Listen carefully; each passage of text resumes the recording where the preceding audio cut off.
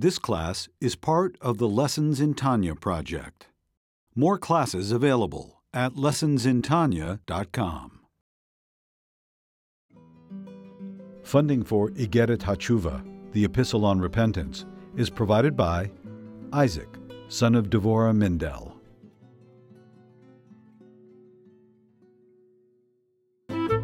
Lessons in Tanya. The Tanya of Rabbi Schneur Zalman of Liadi, taught by Rabbi Ben Zion Krasniansky. Tanya's text elucidated by Rabbi Yosef Weinberg.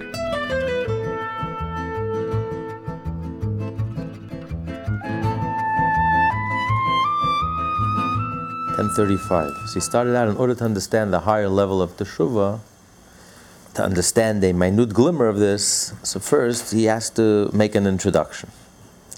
So we are on the second chapter from the second paragraph from the bottom of the main page. To grasp even a minute glimmer of this, we must preface what Scripture and our sages say about what is entailed by excision and death by divine agency. A violator of a sin punishable by excision would actually die before his 50th year. In the case of death by divine agency, he would actually die before 60. So there's actually the argument between the Jerusalem Talmud, the Babylonian Talmud. There's certain sins in the Torah. The Torah says that your life will be cut off. If a person doesn't circumcise, is uncircumcised, if a person does not eat the Paschal lamb, there's certain mitzvot, there's certain sins, certain relations that the Torah says, if you have these relations, you will die. Karis. Karis means you will be cut off. Then there are certain sins that the Torah says, it's called death in the hands of heaven. Misa b'dei Shamayim. So there's all different various interpretations. What does cut off mean? What does death in the hands of heaven mean? So the Babylonian Talmud seems to say that there is if a person dies between the ages of 50 and 60, before 60, that's being cut off. If you die after 60, that's death in the hands of heaven. If you live over 80, then you're okay. Then you're okay. Actually, the rabbis would make a party. When they reach 60, they would make a party. That means that they lived to see the age of 60. It means they did not die with the death of being cut off from heaven. So they would make a big party. Now, it doesn't mean that if you go ahead and sin after 60 with a sin which he gets cut off, you're not going to, the punishment is not there. Because it says if you die a certain type of death, depends what kind of death you die. If you die a very quick death, then it's also a punishment of kares. But nevertheless, they would make a party because at least 50% they were saved from 50%, half of kares, maybe the other half not. This is according to Babylonian Talmud. Then there's Nachmanides. Nachmanides describes there are three different levels of kares. There's spiritual, where the Torah says you're spiritually cut off, but there's no physical impact. There's another kares, which means that not only you die, your children die, you bury your children, which is worse than a personal death. For a parent, it's the worst tragedy. Children are supposed to bury parents, parents are not supposed to bury children. And so he discusses three different levels of kares. But the Jerusalem Talmud states that kares means you will die before the age of 50, and if it's the death in the hands of heaven, it's not as severe, you'll die before the age of 60. So this is the version that the Alter Rebbe accepts, and the Alter Rebbe is discussing. And he also seems to hold that the verse means literally you will die, not spiritually your soul will die, but it means literally that you will be cut off. That the person himself, the sinner himself, will die before the age of 50, and in the case of death in the hands of heaven, the sinner himself will die before the age of 60. And he brings an example. Like the prophet Hananiah ben Azur in Jeremiah. As a result of his false prophecy, God told him, I shall banish you from the face of the earth. This resulted in his actual death. So this is a very interesting case we find in the prophets. Jeremiah, starting 40 years before the destruction of the temple, went around telling the people, if you don't repent, the temple is going to be destroyed. There's going to be a tragedy. There's going to be a calamity. Nobody trusted him. Nobody believed him. You know, there are doomsayers now going around telling everyone that America is about to collapse, the dollar is about to collapse.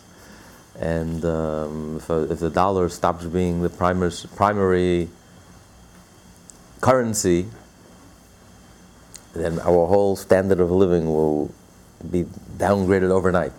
Like America doesn't even know what it has coming to it.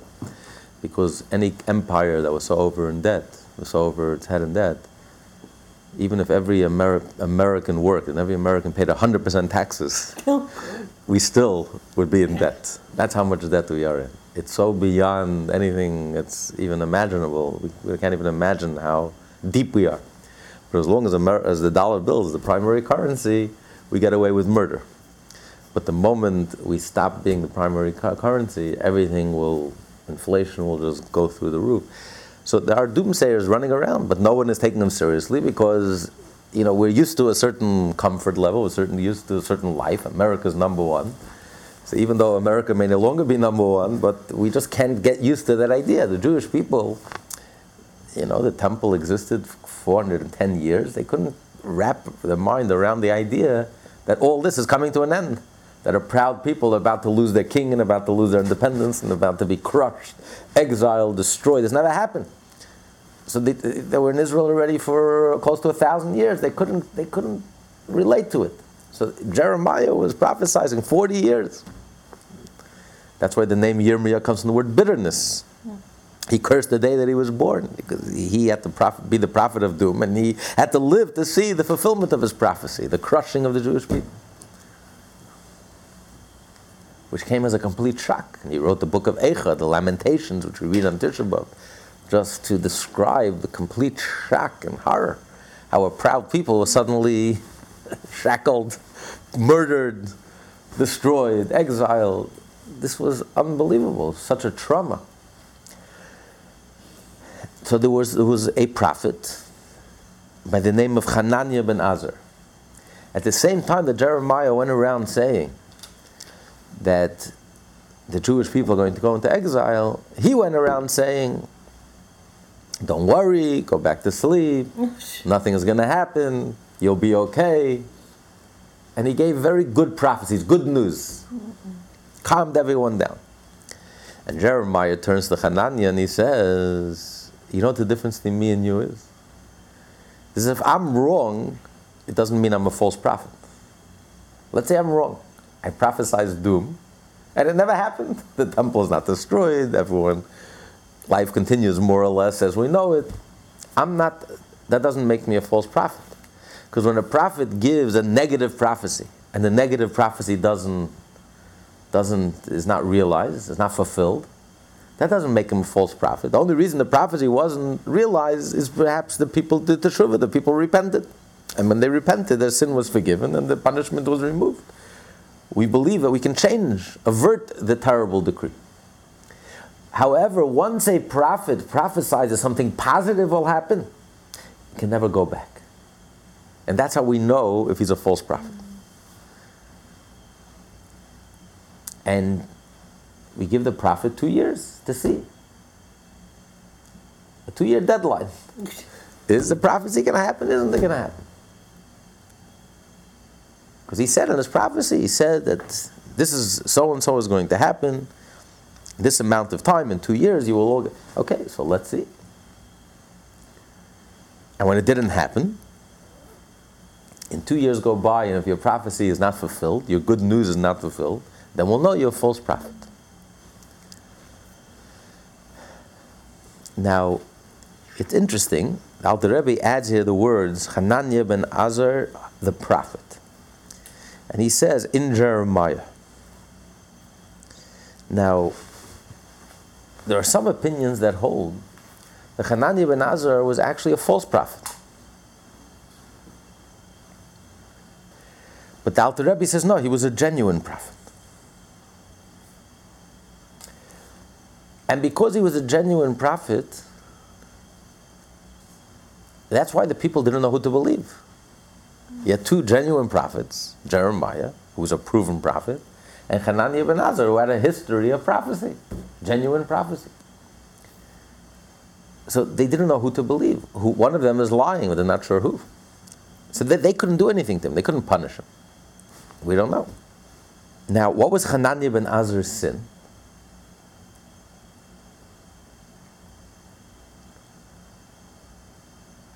It says if a prophet prophesizes something that was said to another prophet, not to himself, but he goes ahead and prophesizes as if it was said to him, or if he prophesizes something that was never really said as a prophecy, what's the law? The law says that you put him to death. The Jewish court puts him to death. His death is in the hands of the courts, not in the hands of heaven. So why is Alter Rebbe bringing a proof that from Hananiah ben Azar? Hananiah ben Azar did not commit a sin because his sin was not a sin that was in the hands of heaven. This was a sin that was punishable by court. It was a capital sin, a capital crime. For a prophet to prophesy in the name of God, something that God never spoke to him, for that, it's a capital crime, it's a capital punishment. Alter Rebbe is using this as an example that he was guilty of a sin which the punishment is death in the hands of heaven, and you see that he died. The prophet says that he died. That year he died. Within that year he died.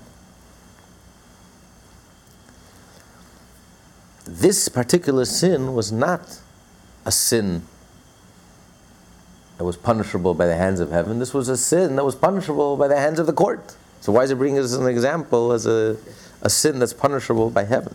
And yet the Alter Rebbe felt that the reason he was punished was not because of this sin, which was a sin that was punishable in court, but because he was guilty of a sin that was punishable by heaven. And that explains why he died. Otherwise, it wouldn't make sense why he would die. If he was guilty of a sin that was punishable by the courts, then why did he die? Within the year, it says he died. Why not? Why not? The Talmud says that although today we don't have a court is not enforced, Jewish courts are not enforced. When a person commits a sin, it's punishable by death.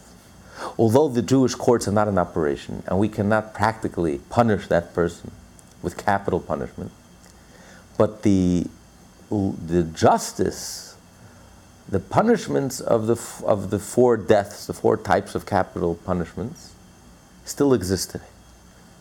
But God takes care of it. And it's an equivalent death. A person who's supposed to be stoned to death will have that type of death. A person who's supposed to be choked could drown. All different types of deaths are all in the hands of heaven. So even though you may have escaped the punishment in the physical court for whatever reason, technically the court couldn't punish you for whatever reason, you didn't escape, because God is the judge, and we don't get away with anything. So therefore, that punishment is still there, but in the hands of heaven. So the question is, why don't you say that really Hananiah ben Azar, like a simple interpretation is, that he violated a sin that was punishable in the hands of court. For whatever reason, he couldn't be punished. And because of that, he died in the hands of heaven. That was a substitute for the court's punishment. Since the court couldn't bring him to justice, so God took care of him. What's the proof that when a person sins a sin which is punishable in the hands of heaven, they actually die? Hanani ben Azar, this case is not a proof of that. This case is just a proof to the principle that if the court can't deliver the capital punishment, God will deliver the capital punishment. And yet the Alter Rebbe says, this is a proof. Hanani ben Azar died because it was a sin between him and heaven, and that was the reason he died.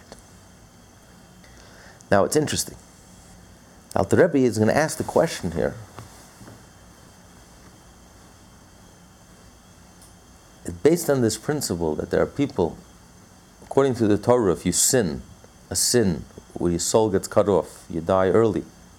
Or if the sin which the punishment is in the hands of heaven, you die early.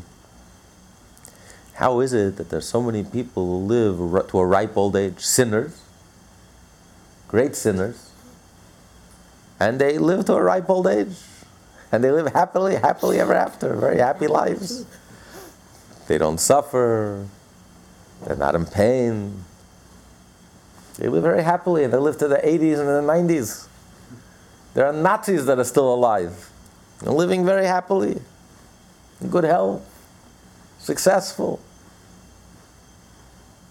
Murdered 1,000 times over, 1,000,000 times over, and yet nothing happened to them. So how is it? So that's the Alter Rebbe's question. Now the question is, why is this such a great question? Tosfos asks the question when the Talmud says that although capital punishment has been abolished, because we don't have courts today, Jewish courts are not functional, not in operation, we don't have the power to give capital punishments. But the justice of the punishments are not gone. The punishments are still there, but in the hands of heaven. God now delivers the punishment. God is the judge, the jury, and the one who delivers the punishment. So Tosfos asks there, what do you mean? We see many people who sin, who do commit sins that the punishment is capital punishment in the hands of the court. And they live a long life, and nothing happens to them. They live happily ever after. No pain, no discomfort, no inconvenience, no poverty, nothing. They're very comfortable. Why? If the Talmud says that although the courts are not functioning, but the justice still prevails because God is running this world, and ultimately you get your just desserts. You can fool the whole world, but you can't fool God. So how is it that so many people live happy lives who have committed and violated every sin in the book? And he says, you know why? Because they did the tshuva, they repented. Maybe they repented. And because they repented, their sins are forgiven. That's the difference between the court and when it's in the hands of God and when it's in the hands of the court. A judge could only judge by action. A judge can't judge. We don't know what's going on in your heart. We don't know what's going on in your mind. So tshuva is not effective. Even if you cry and you repent, the judge, you committed the crime, we have to sentence you. We have to punish you. What's going on inside of your heart, maybe you repented, maybe you're totally born again, maybe you've totally transformed, maybe, but I can't judge these things. We can only judge by what the eye sees. So once the judgment is delivered to human beings in the hands of the court, there's no going back. No matter what you feel inside, no matter how much regret you feel, they have to carry out the sentence to the bitter end. But once the justice is delivered to the Hashem, the hands of God, God knows what's going on inside of your heart. So if you have a genuine teshuvah, and if you have a genuine change of heart, then God looks into the heart, and based on that teshuvah, He will change your outcome. And there, the Alter Rebbe doesn't ask a question. How is it possible that people can live to a ripe old age? He only asks on those sins which the punishment is initially in the hands of heaven. Where the punishment is your soul will get cut off, or the punishment is your death in the hands of heaven. There, the Alter Rebbe asks with astonishment, how is it possible that people commit these sins and yet they live happily lives, past 50, past 60, and they go on and on and on? Why doesn't he ask this question? The same question you can ask on those who commit sins where the punishment is death in the hands of the courts. It's a capital crime, a capital punishment. Although we don't have courts today, but God is the judge. We don't get away with murder. So how is it that these people live long lives? There, the Alter Rebbe doesn't ask any question. Why? What's the difference between the two? Also, why does the Alter Rebbe ask the question, how is it possible that people can live such long lives although they've sinned? The Talmud states clearly that since these punishments, the punishment of your soul being cut off, or the punishment in the hands of heaven, since these punishments are in the hands of heaven, so the Talmud states clearly, teshuvah helps, repentance helps. So why does Alter Rebbe ask the question? You know why people live long? Maybe they repented. And repentance can be in a moment, in an instant. So maybe they repented, and therefore they got a new lease on life.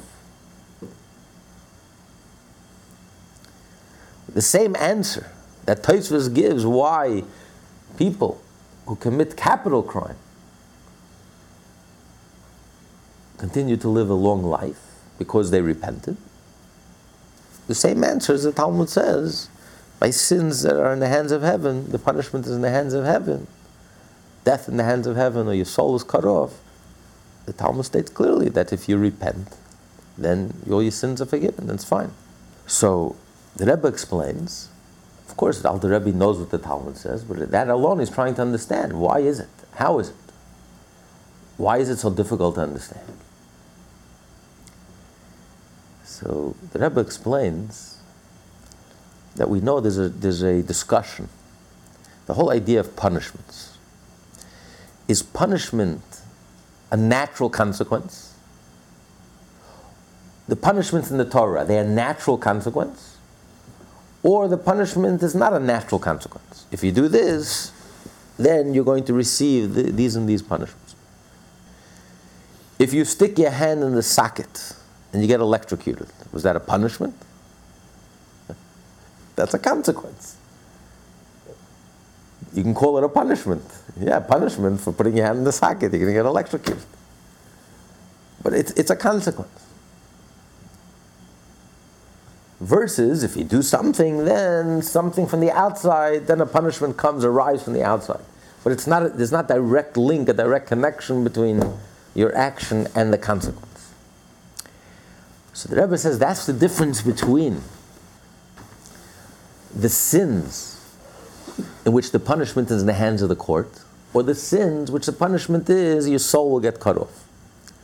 The punishment which is in the hands of the court, that means that the punishment is not directly linked and connected to your actions.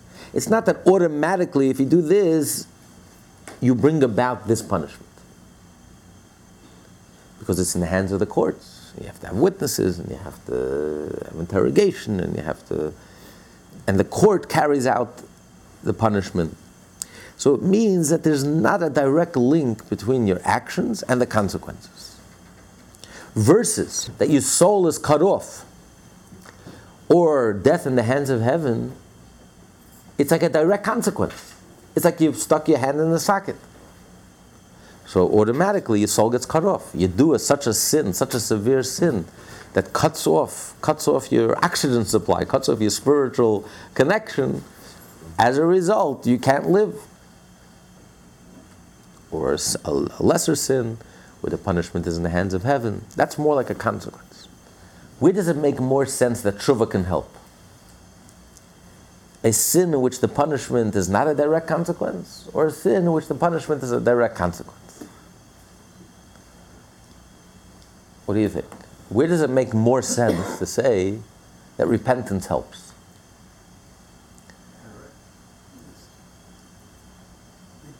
indirect. If it's a direct, I stuck my hand in the socket, so I'm doing teshuva. Allah is going to help me. I stuck my hand in the socket. It's a consequence. It's a natural consequence. I can't help it. It's not like a punishment. It's more like a consequence. You did a certain action. You took a scissor and you chopped off your neck. You're going to die. You chopped off your neck. You severed your connection. You cut your soul off from its source. So that's more of a consequence. How can tshuva help? How can the Talmud say tshuva can help? How can repentance help? If it's a natural consequence. That's what he says. If a person sins, how is it possible that people can live such good lives and long lives past 60, and even though they're sinners, and they live very sweet lives and happy lives, and they haven't repented. And even if they have repented, how can repentance help? It's a consequence. I cut myself off. He chopped off his head. He chopped off his head. There's nothing you can do. It's a consequence. You lost your head. So your life comes to an end. But if it's a type of sin which has capital crime, capital punishment, in the hands of the court, there is an indirect link. It's not such a direct connection. If you do this, automatically, it doesn't happen automatically. You have to go to court. There's a whole procedure, there's a whole process. So there it makes more sense to say that tshuva helps, that repentance helps. Because there's not such a direct link, such a direct connection. Now, getting back to the case of Hananiah ben Azar, Hananiah the son of Azar. Hananiah ben Azar, the court could not punish him immediately. Why? They had to wait 2 years. He said in 2 years this is going to happen. So they had to wait 2 years to see if the prophecy will be fulfilled or not. So since the court couldn't punish him, therefore, the heavenly punishment, the equivalent punishment, God couldn't either punish him until the court's punishment applies. Only then could the divine punishment apply. Since the punishment of the court could not apply up until 2 years. Even if after 2 years, maybe there's not, he wasn't warned, he didn't have kosher witnesses, whatever, for whatever technical reasons, the courts were too intimidated to prosecute him, whatever it is, then it kicks in. God says, listen, the court is not functioning, for whatever reason the court is not functioning, I'll take care of it. Don't worry, he's not getting away with anything. I'm running this world and no one gets away with anything. I'll take care of it. He's not escaping me. But when does that kick in? When the court should have punished him, and when the court, for whatever reason, because the court system was not functioning, because the court was corrupt, and it wasn't functioning properly, and they couldn't punish him, then God's punishment would kick in. So if that would be the case, he shouldn't have died till 2 years later. When did he die? It says in Jeremiah, that year. Within that year. Why would he die that year? So obviously it's not for the sin of saying a prophecy that God said to someone else, to another prophet, because that's a capital crime. And that crime doesn't kick in until 2 years. And even if the court was corrupt and couldn't punish him, when his prophecy wouldn't come true after 2 years, and then God God's punishment would kick in, but that would be 2 years later. Why did he die that same year? So the only reason he died that same year is because he must have been guilty of another sin. He must have been guilty of a sin which is, the punishment is in the hands of heaven, which is that you die before the age of 60. And that's why he died that year. The question is, why did he die immediately? He could have died when he turned 60, right before he turned 60. Why was the punishment immediately? We said the punishment of death in the hands of heaven is you don't live to see past your 60th birthday. according to the Jerusalem Talmud. So why did he die instantly? He could have waited till his 60th birthday. He could have died the day before his 60th birthday. So that's why he says, indeed, there have been instances in which the punishment of death by divine agency was also meted out instantly, as with Er and Onan. This involved a sin incurring death by divine agency. so we find Er and Onan, like we call Onanism, that they died instantly, the moment they wasteful emission. Masturbation. Well, in this case, they had relations with their wives, but then they withdrew, and it was a wasteful emission. In that case, you see, they died instantly. Even though the punishment is in the hands of death, the punishment is till the age of 60, and they were much younger, and yet they died instantly. So there are cases where you commit a sin, which the sin is in the hands of heaven, and yet God doesn't wait till the age of 60. Or if it's a sin in which the punishment is your soul will be cut off, and God doesn't wait till the last moment, till 50. But you can die instantly. It depends on the person, it depends on the sin, it depends, I guess, how connected you are, and how much your sin affects that connection. But that's a possibility. So Hananiah ben Azer also died pretty much instantly that year. Hashem didn't even wait till he turned 60, till right before he turned 60. Continue in any event. In any event, both Scripture and the sages attest that those guilty of sins punishable by excision or death by divine agency would actually die before they reach the age of 50 or 60. This leads to the following question.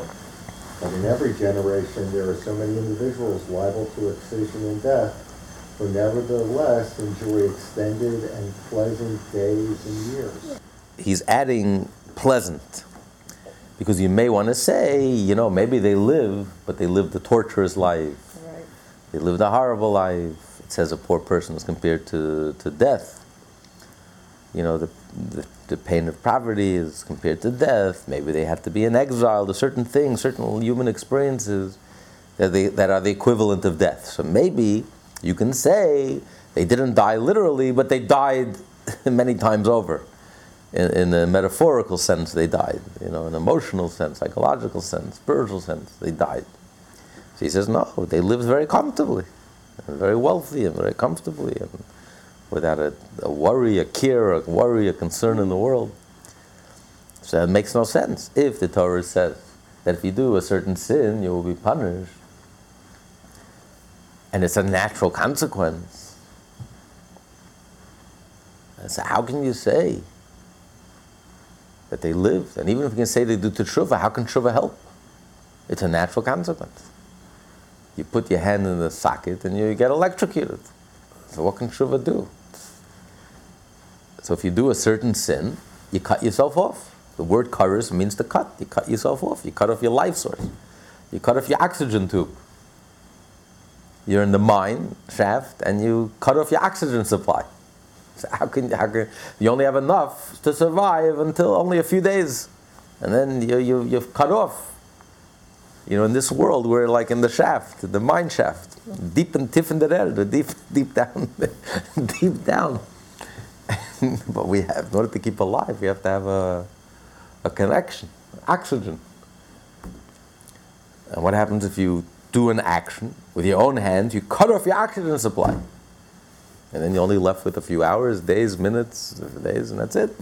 You cut off your life supply. It's a consequence. What does teshuvah? How can teshuvah help? What can I do? And we find in the olden days exactly what happened. In the biblical times, they died. They did such a sin, and that was it. They physically died because their oxygen supply was gone. They cut off their supply, their life support, their life. So why is it today we don't find that? Today people sin with equanimity, people get away with murder, people do the worst sins, and it doesn't affect them whatsoever. They live happily ever after. How do we explain this? And this is what he's going to explain. This is the introduction. He says, in order to understand the two levels of teshuvah that the Zohar talks about, the higher level of teshuvah and the lower level of teshuvah.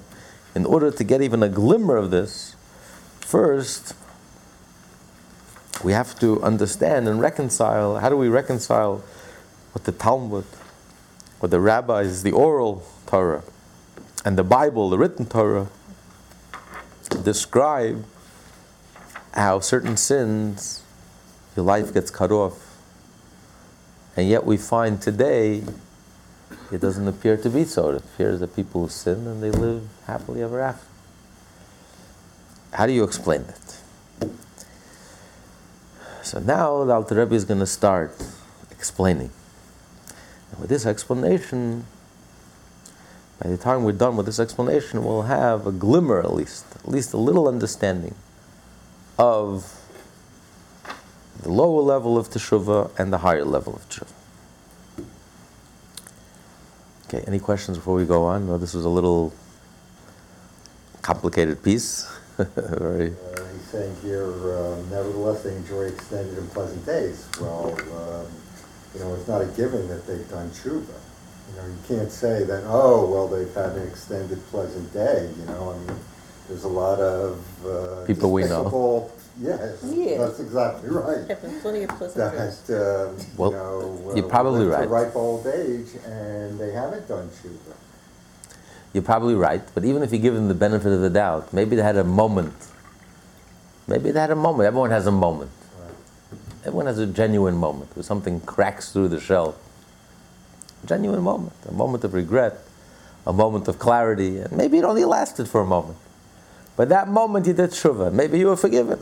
And then you went on to sin again. But this doesn't explain, what Moses was perplexed about and what King David says. How come the wicked prosper? And in other words, you could say they had a moment of tshuva, but maybe they didn't have a moment of tshuva. Right. So that's a classical question, Job's question, and Moses and King David. Why is it that It seems like it's very basic to the whole Torah. evil people prosper and righteous people suffer? That's the ultimate question. But here he's talking about very specifically when a person commits a sin, which the Torah says that if you commit the sin, the punishment is excision. You cut off your soul. And like the analogy, you're a miner, you're 1,000 feet under the ground, and you're living off your connection, your oxygen, and you went with your own hands, and you cut off the oxygen supply. You had a temptation, you're an American, you have rights, you live as you please, and you went ahead and cut off the oxygen. And now you cut off from up there, you're stranded, you're stuck down here, and you only have enough oxygen to last you till the age of 50, till the age of 60. And then that's it, it runs out. Even if you did tshuva, there's nothing I can do to help you, I'm sorry. You put your hand in the socket. It's a consequence, not a punishment, it's a consequence. This is what you did, this is what you caused. And the Torah says this is a natural consequence. And you don't need any court deliberations, you don't need any special dispensations. This is a natural consequences. And we have examples.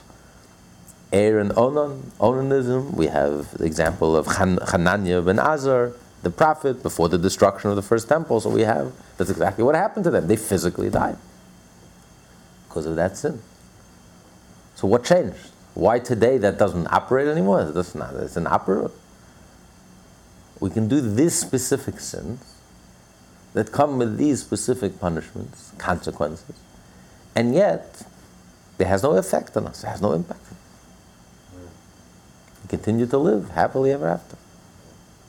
What changed? What happened? That's what he's coming to explain.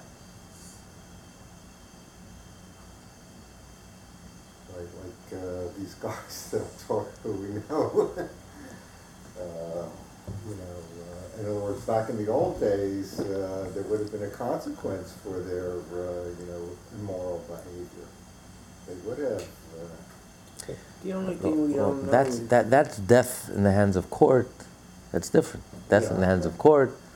If the court is corrupt, or for whatever technical reason, No, but They God weren't. is recognized. And God is recognized. No, but that we understand that tshuva helps, because that's not a direct consequence. That's more, anything that's in the hands of the court means it's not a direct consequence. Why do you have to take him to court? If he puts his hands in the socket, you have to take him to court. You put his hand in the socket, he's going to get electrocuted. Those sins where the Torah says your punishment is your soul is cut off, you're going to die in the hands of heaven, there's no reason to take him to court. You've done an act and the consequences come immediately. The punishment is more like a consequence. Those sins, like the example you're bringing, where the Torah says you have to take someone to court, adultery, other sins, that means it's not a direct consequence. It's not a directly related that if you do this, all of a sudden you're going to get stoned, you're going to get this, you're going to get that. Not a direct consequence. You know, if you don't keep Shabbos, God forbid, you get stoned. That's not a direct consequence. That's like indirect. So the three cardinal sins are not direct consequences? No, the punishment is not kares. Punishment is capital crime. There's all capital crime. It's punishable by courts, in the hands of the courts. So that's not an automatic. He's talking very specific. Alter Rebbe is very specific here. He's talking about specifically only those sins which are not in the hands of the court. Because those sins are in the hands of the court, so it's not direct. And therefore, even though the Talmud says that although the courts are not functioning today, but justice still functions, if the Torah says you're going to die by the 4 different types of capital punishments, either strangulation, stoning, hanging, or through fire, means they pour hot lead down your throat. All of these 4 things, if you don't die, Hashem, the justice will catch you. You'll die the equivalent of it, something close to it. What are those sins? No. Stoning. No, I understand the punishment. Right. What are the sins? Desecrating Shabbos? Oh, there are many sins. There are many sins that are capital crime. The adultery, Shabbos, the capital punishment, murder, idolatry. There are many sins. If you're a prophet who false prophet who says things in the name of God that he never said, or something God said to another prophet, and he said there are many crimes that are capital punishment. That Alter Rebbe is not discussing, because although justice still prevails, but we understand that since it's basically essentially given to the hands of the court, therefore it's not an automatic consequence. If you do the sin, automatically you're going to die. No, it's not automatically. You have to go to court. There's a whole procedure. So even when God carries out the justice, it's not automatic. Therefore you can understand how tshuva can help. You can sever the link between your actions and the consequence. But in those specific cases where the Torah says, you don't take it to court. It's automatic. You sin and your soul is cut off. Or you die in the hands of heaven. And that, in such a case, it's nothing to do with the court. It's a consequence, not a punishment. It's a consequence. You put your hand in the socket and you electrocuted yourself. You cut off your oxygen supply and that's it. You're only going to live till 50 or 60. So in these cases,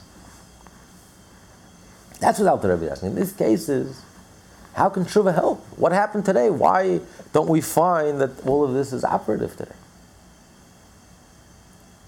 Many people lead long lives, healthy lives, even though they violated these sins which come with these punishments. And it doesn't affect them. Yeah, but human beings cannot know what is in the heart of these people. Only God knows what's in the heart of these people. But the question is, even if in his heart he did teshuvah, how can it help? If I put my hand in an electrical socket, teshuvah is not going to help me. Right. If you walk in front of a car, if you cross the street on a red light, but I'm doing teshuvah in my heart, yeah, you're walking in front of a bus. In front of a bus is going 90 miles an hour. It's not going to help you. It's Your consciousness. What? Where does consciousness and where Right. into play? Right. So in that case, consciousness won't help because you've done an act. The Torah says it's a direct consequence. But maybe You- tshuva overrides everything. Maybe A merciful God, maybe? Well, we learned it earlier. You can ask the question. We learned it earlier. If you remember what we learned in the first chapter. If a person sins, right? The 4 levels of teshuvah. There's 3 different categories of teshuvah, and he quotes the Talmud. If a person sins a sin of omission, you repent and you're instantly forgiven. A sin of commission, you have to repent and you need Yom Kippur to forgive you. A sin, a severe sin. What's a severe sin? A sin that comes with a capital crime, a capital punishment. Or a sin where the punishment is your soul is cut off, or death in the hands of heaven. In that case, Teshuvah, together with Yom Kippur, together with pain and suffering, wipes off your sin. So we see clearly that Teshuvah helps. You don't have to go far. We just learned it. So what's he asking a question? How is it that these people, well, they had a Yom Kippur, and they did Teshuvah. And maybe Teshuvah helps. But that alone is the question. What? But it didn't suffer. Well, maybe, the Talmud says that if a person does Teshuvah, it doesn't say the punishment is, if the person does Teshuvah, maybe you can do such a level of Teshuvah that, God could defer the suffering, or maybe you don't need suffering. It's not so clear cut in every case you have suffering. For example, it says if a person keeps Shabbos properly, studies the laws of Shabbos, and masters the laws of Shabbos, all the details of Shabbos, and all your sins are forgiven. Even a person who sinned the sin where your soul is cut off, and the capital crime, and really you would need Teshuvah together with Yom Kippur, together with pain and suffering, but you can substitute the pain and suffering by keeping Shabbos properly. And then Teshuvah alone is enough. You do Teshuvah and you keep Shabbos properly, everything is forgiven. For any sin? Even for the worst sins. Even for the sin of where the punishment is death. Just by keeping, that's how powerful keeping Shabbos properly is. So you see, not in every case you really have to go through all three. Sometimes you can keep Shabbos and it's the equivalent of, so without the pain and suffering. So maybe a person did Teshuvah, a very powerful Teshuvah, and therefore it alleviates his death. Also, the Talmud says that since it's in the hands of heaven, Teshuvah can help. Don't forget, we discussed earlier in chapter 1, if you remember, there's two parts to Teshuvah, to repentance. Two different parts. There's one part is, the essence of Teshuvah is, the moment you have a change of heart, the moment you make a resolution, you're going to change, going forward. At that moment, you have done Teshuvah. You've completely shifted internally, and you've returned back and turned your face to Hashem and reconnected with Hashem. You're back. Before you went AWOL, and now you're back. You re-enlisted. You're back. Then there's another aspect. You messed up. You created damage. You created a scar. Now you have to clean the scar. To clean the scar, for that you need Teshuvah, Yom Kippur, as well as pain and suffering. To clean up the scar that you've created, even if you continue to live. Your Teshuvah is good. The moment you have a change of heart, your Teshuvah is complete. And that alone could alleviate your death sentence. That alone. You did Teshuvah. But you still have to clean up your mess. You created the scar by doing a sin, such a strict sin, such a severe sin. You damaged yourself, you damaged the universe. You have to make up for that. To clean your mess, you need an intense Teshuvah, you need Yom Kippur, you need pain and suffering. But it's two different things. It doesn't mean I need the pain and suffering to alleviate my my sentence, my death sentence. Could be the moment you do tshuva, you've already alleviated your death sentence.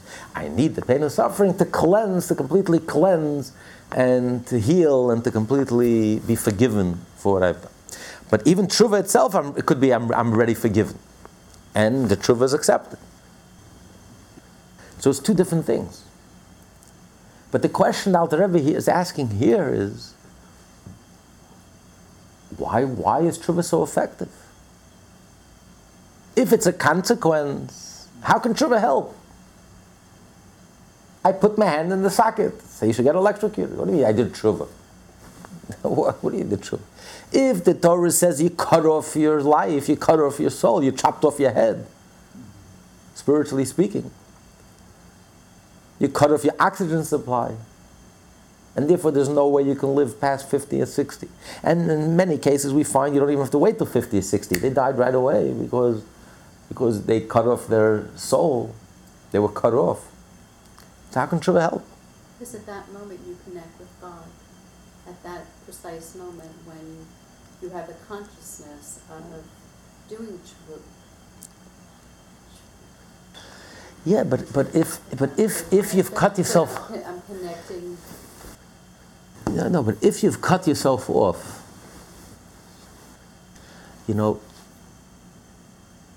we're very materialistic today, so it's easy to discuss more materialistic terms. People were very sympathetic with Dr. Kevorkian, the angel of death. Got it, right? Why were they so sympathetic with him? He was a murderer. And he looked like the angel of death. Because they say you have to be sympathetic. The person is in pain.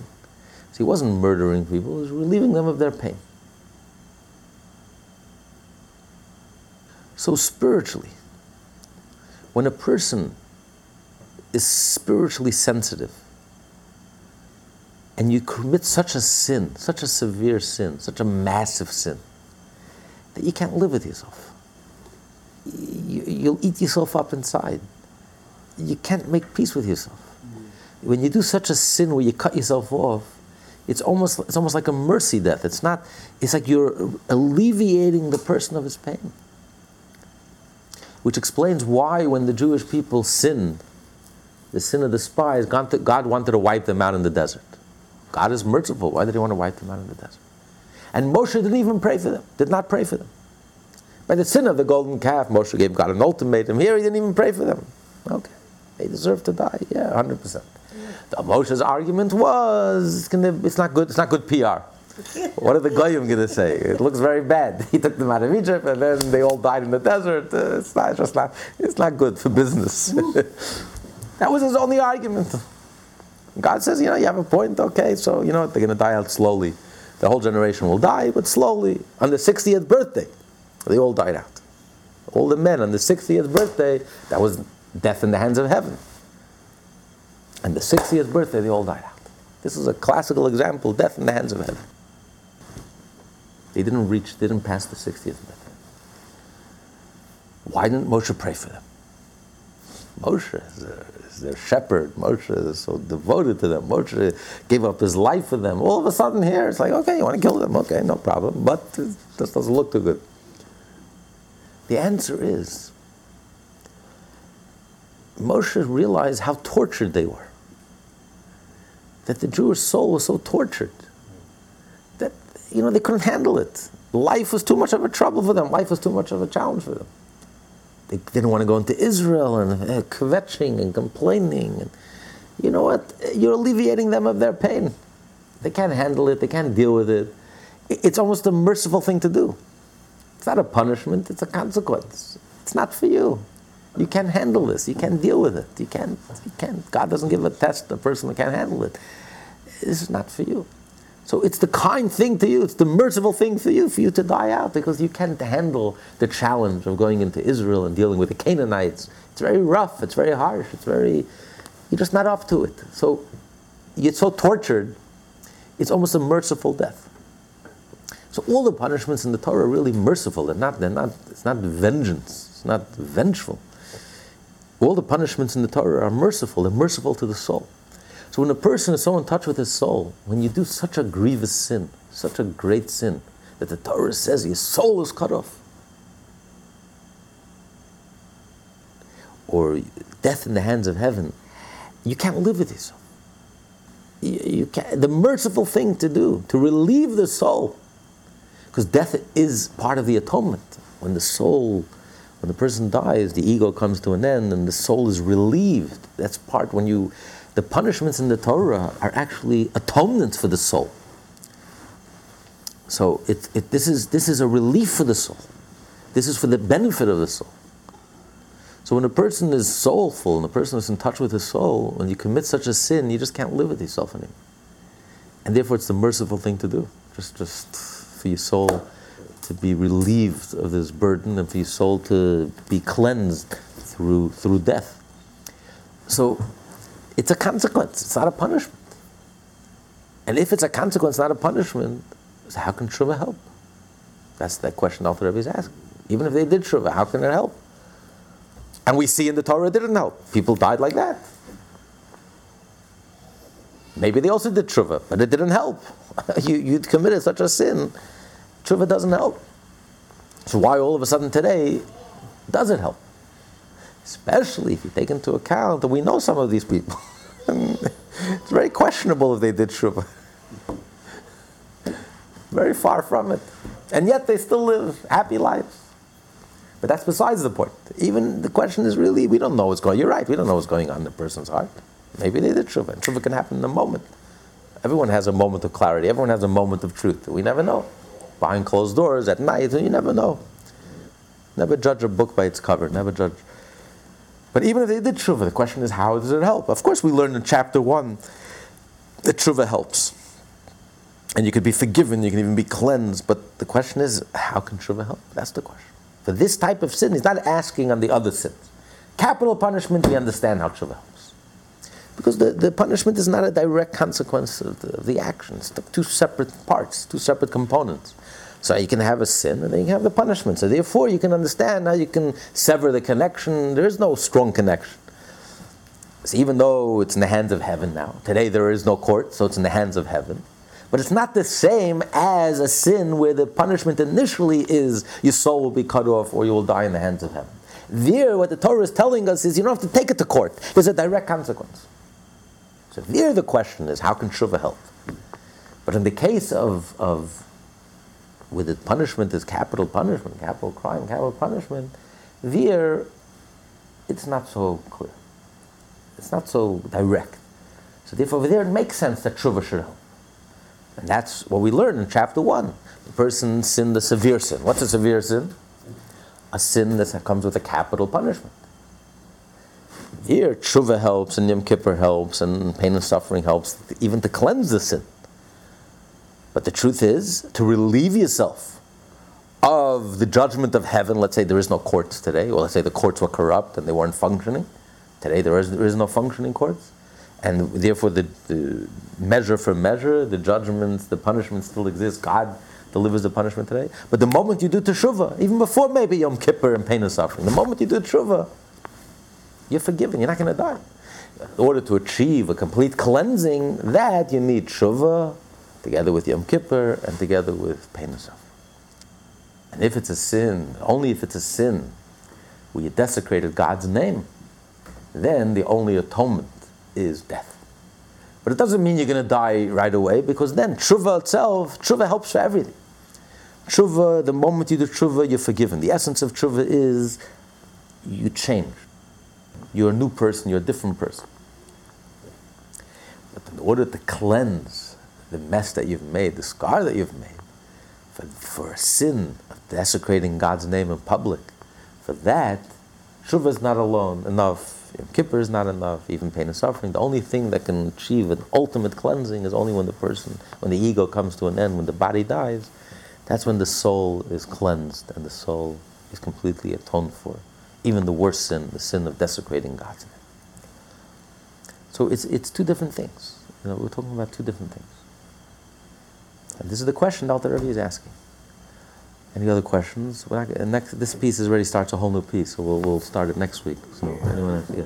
I'm curious, Moshe on his level, he couldn't do tshuva for hitting the rock. He was. I mean, it was pronounced on him immediately that when he hit the rock that nothing he could do could have changed that. You know, there are many reasons why Moshe did not go into the land of Israel. Ultimately, had Moshe entered into the land of Israel, that would have been Mashiach. And, you know, that's the significance of Moshe entering the land of Israel. Moshe is still stuck in the desert. The Rebbe never entered into the land of Israel. None of the Rebbes, except the previous Lubavitcher Rebbe, was the only one who briefly visited Israel. The only one. Not the Baal Shem Tov, not the Maggid, not the Alter Rebbe, not the Mittler Rebbe, not the Tzemel Tzedek, not the Rebbe Marash, not the Rebbe Rashab. Although they all wanted to, many of them even actually started going and planned to go, and it just never happened. Because if Moshe enters the land of Israel, what do you mean Moshe enters the land of Israel? Who is Moshe? Moshe embodies the Jewish people. When Moshe enters the land of Israel, that's the ingathering of the exiles. Every Hasidic child knows that if the Baal Shem Tov would have gone into Israel, Mashiach would have come. Because that's the ingathering of the exile. You know, the Rebbe would always say, I'm going to come to Israel together with Mashiach. Mashiach hasn't come yet, so the Rebbe never went to Israel. He's still stuck in the desert, stuck in Queens. We're all stuck in the desert. We're all stuck in exile. Because that's the meaning of Moshe coming into Israel. When Moshe comes to Israel, it means the Jewish people have arrived, and we haven't. Mashiach hasn't come yet. So there are many reasons why Hashem did not allow, ultimately, Moshe to come into Israel. It had nothing to do with you. But that's a direct consequence, so to speak. I mean, you can use that same situation. I don't know. It's not. It wasn't punishment by death. Every case is different. There, Moshe prayed so hard. Prayed 515 prayers. Hashem had to tell him to stop. And the Rebbe says he's doubtful if Moshe even listened, because that's everything the owner tells you to do, except when he tells you to leave. So he's telling him to leave. Moshe maybe didn't even listen, but yet it didn't help him. Hashem didn't want it, and it didn't happen. So it's different. You know, Hashem had his reasons. The Rebbe prayed so hard, and Mashiach should come before he passed away. Hashem didn't listen. Hashem had his reasons. We don't understand Hashem. Hashem is beyond all of us. You know, we can't fathom Hashem. We don't understand him. We don't understand his ways. We don't even begin to understand. The Rebbe said many times, I don't understand. He said many times, I have no clue why Mashiach still hasn't come yet. I'm stumped. I have no idea. It makes no sense. After all this tremendous effort of the Jewish people, all this 5,000 Chabad houses all over the world, Yiddishkeit flourishing, hundreds of thousands of Baal Teshuvos, you know, all the Torah, mitzvot, and all the heroic sacrifice of the Jewish people over 3,800 years, surviving Holocaust and pogroms, and yet we still have faith and we still believe in Mashiach and talk about Mashiach and think about Mashiach and think about godliness and still learning the Tanya and publicizing the Tanya and the teachings of Chassidus. And despite everything, it hasn't budged. Mashiach hasn't come. So the Rebbe says, I don't understand. That was one of the last things the Rebbe said. He kept on repeating it. He said, I don't understand. With all the Rebbe's massive understanding of Torah, he says, I don't understand. I have no clue. It makes absolutely no sense. At this late date in Jewish history, we're still sitting in exile. Who would have believed in the year 5,772 that we would still be sitting in exile? Does it make sense? It makes absolutely no sense. There's no way to explain it, no way to rationalize it. All the rabbis who gave deadlines when Mashiach must come, we've already passed all the deadlines, because no rabbi in his wildest nightmare could have envisioned that at this late date in the Jewish calendar we would still be sitting in exile. So, you know, we don't understand the ways of Hashem. Moshe prayed and Hashem said, no, not yet. But one moment, there'll be a moment when Hashem will say yes. Finally, we'll say yes. Now, let's go. And there'll be a moment. Just like the Exodus from Egypt was a moment, a split second. And the clock struck midnight. One split second. the world changed forever. The Jewish people changed forever. Egypt changed forever. So one moment, that's what we're waiting for, that one moment. That moment hasn't happened yet. No one deludes himself for a moment that that moment has happened. If anyone needs any proof, just look in the mirror. We still have very healthy egos. We have very healthy Yetzer Haras. And just read the headlines. We live in a very false world, and so you don't need any proof. Look at the anti-Semitism. Look how Israel is treated. So that moment hasn't happened yet. Look at all the pain and suffering. So no one could even delude himself that moment has happened. And if anyone does delude himself, he belongs in a mental institution. If anyone could confuse darkness for light and call this redemption, it's pretty sad. So much pain and so much suffering and so much darkness and so much concealment and so much challenge. It's almost, we're on the threshold, any moment, any second, absolutely. But until it happens, it hasn't happened. And that's the mystery, that's the million-dollar question. Why hasn't it happened yet? But we're confident that it's going to happen any moment. We're trying to get ready for that moment. And we won't rest until that moment happens, because we can't settle for anything less. Moshe is still stuck in the desert.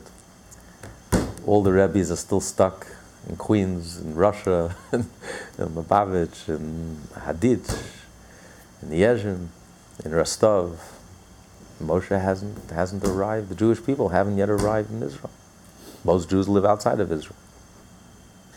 And Jews in Israel are in exile, in a deeper, darker exile. Just the other day, they destroyed homes. Arabs are building like crazy. Missiles are flying. They released thousands of terrorists. Destroyed Bat Ayin, destroyed a beautiful community within the borders. Everyone agrees in the borders of Israel. With a viciousness and an evil, went and destroyed homes. Bride and grooms just got married, built their homes with their hands for 6 months. With a viciousness, they went and destroyed it. This is what we waited for. This is the deepest, darkest exile. All the Arabs next door are building without, no one is stopping them. So you wonder, is the Israeli army there to protect the Jewish people, or there to fight the Jewish people? This is what you use soldiers for, to fight Jews, to destroy Jewish homes in Israel. When the prime minister has a de facto freeze, doesn't allow Jews to build. Oh no, he is now in Eastern. Yeah, very. Practically speaking, there's a freeze. You hear once in a while he throws a bone here, a bone there, but it's comparison to the need. It's a sad commentary. Speak to the people on the ground. Practically speaking, there's a total freeze.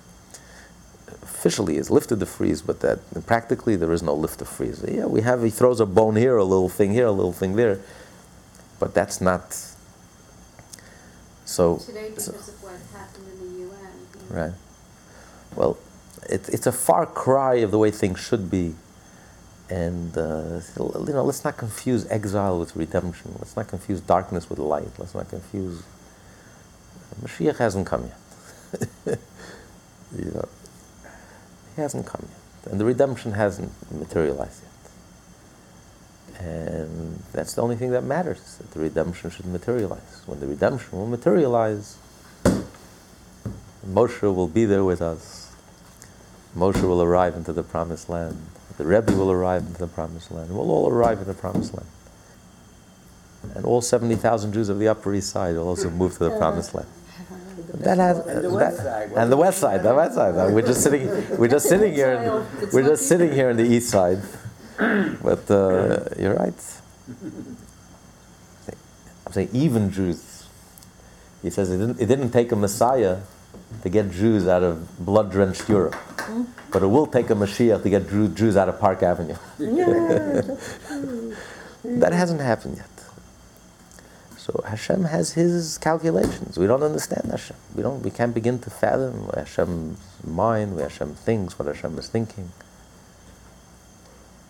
All we know is that we're yelling and screaming, we're shouting, we're praying, we're begging, we're relentlessly. We need Mashiach now. We need the redemption to materialize now. All the Yiddish tzaras happen literally. We need Mashiach also literally. We're not going to settle for spiritual, otherworldly, metaphorical Mashiach. If the Yiddish tzaras were metaphorical and spiritual and otherworldly, okay, then we can live with the Mashiach. Alukut Torah Mashiach. But unfortunately, the Yiddish tzaras are real. We can't see the Rebbe without full of eyes. That's real. So we're not going to settle for Mashiach. No, don't insult our intelligence.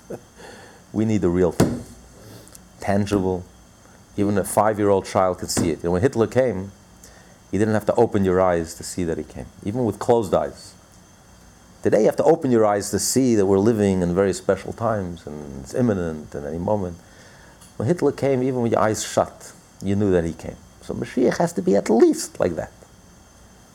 Surely it's going to be 1,000 times more than that, 500 times more than that. But at least, even with closed eyes, when Mashiach actually comes, you'll know it. Even with your eyes shut. And that hasn't happened yet. And we're not going to settle for anything less. And we don't want to settle for anything less. And that's not, we need Mashiach literally. That's what the Rebbe says he doesn't understand, why it hasn't happened, why it hasn't materialized. Of all this Herculean effort, of all this heroic effort, we're talking about thousands of years of dedication, of sacrifice, of effort, thick and thin, fire and water. Our parents went through hell and back and kept the faith and kept the light going, kept the torch alive. And we still talk about Mashiach and talk about Hashem and so we need all of this, all the blessings and all the promises to materialize literally. Maybe more teshuva. We had everything already. Yeah, you think then there's no end to it. There's never enough. There's never enough tshuva, there's never enough Torah, and there's never enough mitzvot. And you can go on. You want to go on for another 1,000,000 years? I mean, God forbid. If you want to find excuses, if Hashem is looking for excuses, it's just an excuse. The Rebbe said that the uniform is all ready and the buttons are polished. And then he said, if you polish the button too much, it's counterproductive. You start rubbing the button. It's already, we've already polished too much already. 70 years of polishing. How many years could you polish? Polish and polish and polish and polish. Okay, we run out of excuses, we run out of explanations. It's a mystery. The Rebbe says, I'm mystified. I have no idea, I have no explanation, I have no rationalization, I have no clue. It makes absolutely no sense. Because you have to look at it, Hashem looks at it with different eyes than we look at it. You have to look at, despite all the darkness and despite everything, look how much good, look how much Torah, look how many mitzvot, look how much sacrifice, look how much, after what the Jewish people went through, after a Holocaust, and still the Jewish people picked themselves up, and Yiddishkeit is flourishing in every corner of the world. Look how much tzedakah, look how much kindness, look how much goodness, and look, after all of this, I mean, Hashem demanded 500% from us, and he got more than 100%. So, you're talking to human beings. Hashem put us into this world, we're human beings, with all the challenges, and despite all of that, look what the Jewish people have done. So that's the right way to look at it, not, well, look at all the negativity, look at all the bad. So, hopefully, surely, next week, Alter Rebbe himself will be giving the class, and you won't have to hear me Hakan Shainik anymore, and we'll have the real lessons in Tanya. This class is part of the Lessons in Tanya project. More classes available at lessonsintanya.com.